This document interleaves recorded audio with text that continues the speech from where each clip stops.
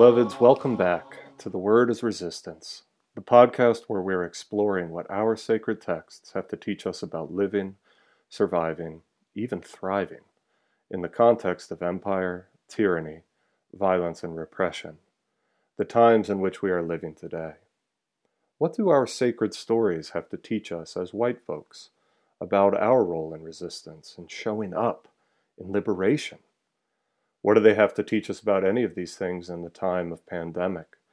In a time when profound death has been aided and abetted by white supremacist systems from police precincts to hospital corridors to congressional halls of power. How do we journey to freedom, even now, worn out as we might feel? My name is Seth Wispelway, and I am a pastor in the United Church of Christ.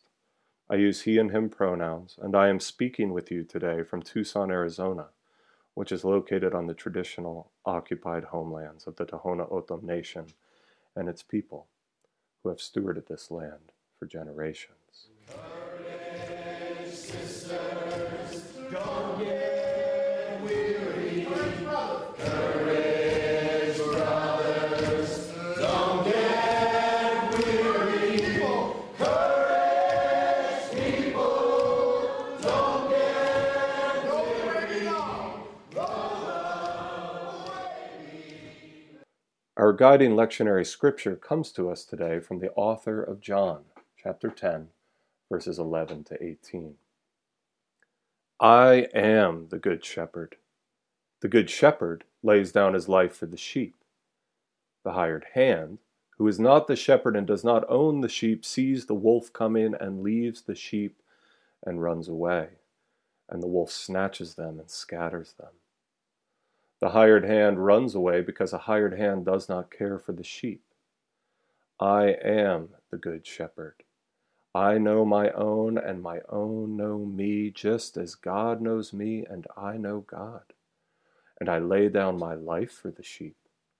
I have other sheep that do not belong to this fold. I must bring them also, and they will listen to my voice. So there will be one flock, one shepherd. For this reason God loves me, because I lay down my life in order to take it up again. No one takes it from me, but I lay it down of my own accord. I have power to lay it down, and I have power to take it up again. I have received this command from God. Dante Wright, Adam Toledo, Micaiah Bryant. Names we should know because they are alive and thriving. Names we know because they were murdered by the police. One 20 years old, the other two children. Derek Chauvin, a name we know in large part because his murder of George Floyd was videotaped. A name we know because he was convicted, to a degree, of that murder. We know this conviction is an exception to the rule. The fact that the outcome of the jury's decision was uncertain until it was read speaks so much to the rule that still prevails. Many were quick to rightly point out that Chauvin's conviction was not justice, when the system that enables him and continues to remain in place. Many called it accountability instead of justice, but is accountability even the right word? Accountability, especially in networks and systems of mutual aid and trust, brings community concerns to bear on individuals. But when the community's concern is abolition and liberation, including of prison systems, is accountability what was granted? Will his trial deter individuals and a system that needs defunding and abolition and the individuals enabled by it? The jury is definitely still out, but the early returns are not promising, as rampant militarization of police accompanied the outcome of the trial and the protests for Dante Wright, Adam Toledo. Micaiah Bryant was murdered as the jury's decision was being read in Minneapolis. We have work to do. The police, it seems to always bear repeating, are not good shepherds. They are the hired hands and the wolves, commissioned not to maintain law and order in the pasture, but to reinforce the color and socioeconomic line between the sheep. A society governed primarily by the death-dealing spiritualities of white supremacy, militarism, patriarchy, and consumer capitalism is a wolf scattering sheep with intention and specificity, sheep it finds quote-unquote undesirable, scattering them to fend for themselves. Such a society is Antichrist, and packs of wolves inundated and invested in the demonic, bloodlust power of these death-dealing spiritualities are always at the ready to roam when given the signal. So let's talk a bit today about the differences and intersections between systems, institutions, and individuals when it comes to naming, addressing, and responding to the needs surfaced by white supremacist violence, the threats that come when white supremacy is threatened, and the hope for new life, good shepherding, on the other side. I want to share a very recent story that is both a big deal if it takes root and almost banal for how it was received by the adversarial powers that be. Last month, in March 2021, Doctors Michelle Morse and Bram Wispelwey published a piece in the Boston Review titled An Anti-Racist Agenda for Medicine. I strongly encourage all of you listening to read and share it, and the link will be provided in the transcript to this episode. In the piece, Doctors Morse and Wispelwey build a case that calls not only for reparations, but also restitution in healthcare for communities of color. The system and its prevailing notion that colorblind solutions can fix it lacks the necessary solutions for transformation because that system, of course, does not exist in a colorblind reality. None of us do. Building on the overwhelming data that proves Black, Indigenous, and peoples of color are given substandard care, especially compared to white counterparts, and experience adverse health outcomes and life expectancies due to the polyvalent forces of white supremacy, they arrive at this clear conclusion. Quote, building on calls for reparations, we call this a vision for medical restitution. Federally paid reparations, urgent and long overdue, would help to mitigate racial health inequities, including those seen in COVID-19, but they would not on their own end institutional and structural racism. We believe we must pursue restitution programs at the institutional level while also advocating for federal reparations, end quote. They outline the very real and life-giving short, medium, and long-term impacts this kind of initiative would provide. And they go on to spell out the guiding principles behind their new pilot initiative at their institution, Brigham and Women's Hospital in Boston, Massachusetts. An initiative they call the Healing Arc, using the reparations framework for ARC, A-R-C, that includes acknowledgement, redress, and closure. By taking the information available to all of us in the news about systemic racial health disparities, they are moving beyond simple agreement and applying it specifically to their context, doing something about it. It's not enough to simply read about and believe the so-called right things about dismantling white supremacy and building a just world. Proactive measures must be taken because systems don't change without the particularity of institutions and the individuals within them imagining and manifesting that change. Be the change you want to see in the world and all that. And they have buy-in from their institution, a hospital famed for also being home to the founders of Partners in Health, an organization that normalized a preferential option for the poor, in healthcare worldwide when everyone said that was abnormal or a waste of money. This is tremendously exciting, beloved. Again, I can't recommend reading and sharing the piece strongly enough.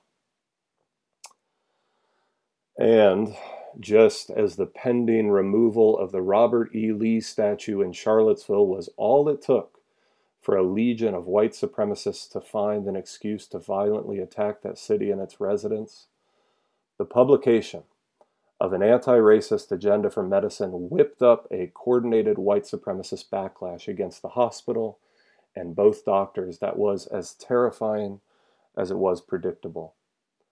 Never mind that the piece was simply laying out what is clearly known and quantifiably documented in terms of racial health inequities. Never mind that the piece was proposing solutions that ensure all divine image bearers be granted the same level of attention and care afforded those with more wealth and white skin. Never mind that our so-called healthcare system already provides preferential treatment based on color. In the virulent, navel-gazing alt-reality of right-wing media manufacturing, this piece, like so many other life-giving correctives to white supremacist hegemony, was quickly promoted as a prescription for quote-unquote white genocide, a popular concept among white supremacist ideologues that has been recently popularized even more by the likes of Tucker Carlson on Fox News and his massive platform. Carlson and his ilk mainstreamed the idea by positioning it as replacement theory, but it's the same, and it's an exceedingly dangerous conspiracy theory that has led to pogroms and genocides throughout history. Carlson monologued about it just this month, and white nationalists crowed as if they had hit the lottery because their messaging had made it. Indeed, influential neo-Nazi Andrew Anglin, one of the primary promoters of the Unite the Right rally in Charlottesville, previously called Tucker Carlson literally our greatest ally, and his Fox News show basically the Daily Stormer, the show. Where am I going with this? Well, all it took for doctors Morse and Wispelway to fear the safety of their lives and livelihoods was a managing editor at Quillette noticing their piece and manufacturing the replacement theory alarm. From there, a who's who of conservative and far-right outlets enthusiastically took turns creating an alternative narrative around what was actually proposed. From Law Enforcement Today to the Daily Caller to the Federalist until it got all the way up to Fox News, the effort was concerted to stifle the Healing Arc pilot program and impugn the doctor's credentials. And yes, eventually Tucker Carlson himself devoted a segment to the article. The troll armies that suckle at the diseased teats of these outlets did the rest, and in quick order, threats were being called into the hospital, threats were being called into Doctors Morse and Wispelway, and hate mail and threats were inundating their inboxes. Dr. Morse, a black woman, received the worst you can imagine. Many of those participating in this campaign of racist intimidation felt no need to hide their names and professions in their communications. Terrifying, yes, and distressingly all too common for black women and many others who dare to speak up and act out against the violence of white supremacy. And like in Charlottesville, where, quote-unquote, all it took was the promise to remove a Jim Crow-era white supremacist Civil War participation trophy to unleash a torrent of violence and hate, here again, as in countless other cases, the promise to expand life-giving care for all the sheep in our pasture of healthcare from the moment they walk in the door, unleashed a similar response. This is why we call white supremacy death to all who reside under its noxious, gaseous system. For those most bought in, even the promise of expanding life is a threat and a cause to seek more death. It's why we see cops double down on their violence and militarization when simply asked to stop killing with impunity. But whether on the receiving end of the immediately lethal mustard gas, or walking around thinking we're doing fine inhaling carbon monoxide, White supremacy poisons us all. We cannot rest until all are fumigated. It's why we must join in solidarity with those moving not just the conversations, but the efforts forward. It's not enough to cheer them on and agree with what we read. We must clear the air by opening up pockets of resistance, dreams, and powerful possibilities for systems, institutions, and individuals to thrive beyond this one. As long as white supremacy reigns supreme, the backlash against God's dreams will always be both terrifying and predictable. Yet in that predictability comes our invitation to respond with the soul force of even greater narrative and work, in solidarity with all who seek to be good shepherds in God's good pasture. Good cops quit. Good doctors and nurses and physicians' assistants and front desk personnel and more, these tend the pasture. They do no harm by prioritizing the health of every sheep, by acknowledging that some sheep are scattered, and ensuring that as soon as one enters the pasture, the front door, they are protected and nurtured to health with all the urgency and care as every other one. At this point, I want to invite you to join me in signing the solidarity statement put out in support of Drs. Morse and Wispelway, Brigham and Women's Hospital, and their Healing Arc pilot initiative. The solidarity statement was compiled by the Campaign Against Racism, which works to dismantle structural racism and its effects on health around the world by supporting local actions, efforts, and networks which aim to improve the health and lives of those most affected by racism, because racism kills. I am linking to the solidarity statement and the sign-on form to join and support here in this transcript. Please share as you're able with your networks far and wide. May you hold on to hope, beloved, even in the torrent of death and hate, from Minnesota to Chicago to Columbus to Boston and beyond. Lives taken cannot be returned, but we can choose not to despair and recognize that the mainstreaming of Christ-like conspiracy theories, the defunding and abolition of police, the reparations and restitutions needed in healthcare are now afoot in the streets and in the corridors of medicine. Let us get in the pasture with life-saving and life-giving fervor. The living, still speaking God, the Good Shepherd, calls us. To close, I want to share what my Bible shared with me about today's lectionary passage from John. Jesus is invoking scripture from Ezekiel in locating himself as the Good Shepherd illustrated by and in God. And those verses from Ezekiel 34 ring extra powerfully in light of our discussion today about health and overcoming the death-dealing spirituality of those hired hands who work to uphold white supremacy. Hear now this closing word of God from Ezekiel. As to bad shepherds, quote, "You have not strengthened the weak. You have not healed the sick. You have not bound up the injured. You have not brought back the strayed. You have not sought the lost, but with force and harshness you have ruled them. For thus says the Lord God, I myself will search for my sheep and will seek them out. As shepherds seek out their flocks when they are among their scattered sheep, so I will seek out my sheep. I will rescue them from all the places to which they have been scattered on a day of clouds and thick darkness. I will seek the lost, and I will bring back the strayed, and I will bind up the injured, and I will strengthen the weak. But the strong I will destroy. I will feed them with justice." Whew! That is a word. The result of good shepherding is a restored experience of public justice. Beloved, resources are available to imagine a world without policing, to manifest a healthcare system that treats and heals all equitably. Check them out here at Showing Up for Racial Justice and from those leading the way in your community and congregation.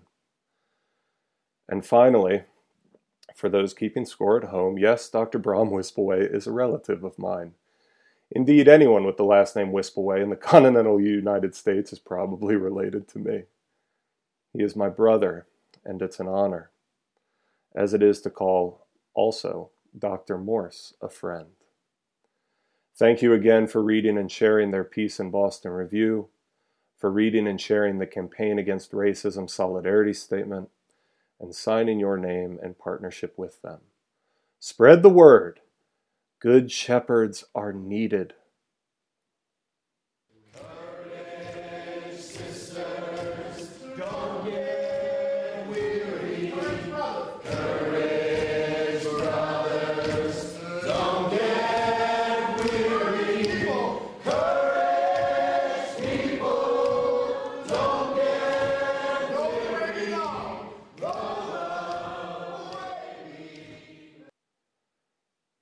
Thank you for joining me today. Our transcripts for each episode include resources for action, and please do check them out. The live recording you heard during this episode of Dr. Vincent Harding's Song for the Freedom Movement is of a multiracial movement choir practice in Denver, Colorado in December 2014, being led by Minister Darrell J. Walker. We are deeply grateful to the Freeney Harding family for letting us use the song for this podcast. You can find out more about Surge at showingupforracialjustice.org, and our podcast lives at SoundCloud. Search on The Word is Resistance. You can interact with us there if you have questions or need help with action ideas. Be sure to give this episode a like or rate us wherever you listen to your podcasts. Transcripts are available on our website, which include any references, credits, and copyright information. Thanks to our sound editor, Max Pearl. With deep gratitude and even a glimmer of hope, as we continue to make this road by walking, I bless you forward with these words, a modified Franciscan benediction. May God bless you with discomfort at easy answers, half-truths, and superficial relationships so that you may live deep within your heart. May God bless you with anger at white supremacy and all injustice, oppression, and exploitation of people so that you may work for justice, freedom, and peace. May God bless you with tears to shed for those who suffer from pain, rejection, racism, misogyny, queerphobia, war, xenophobia, COVID-19, police violence, and more, so that you may reach out your hand to comfort them and embody solidarity until their pain is turned into joy. And may God bless you with enough foolishness to believe that you can make a difference in this world so that you can do what others claim cannot be done.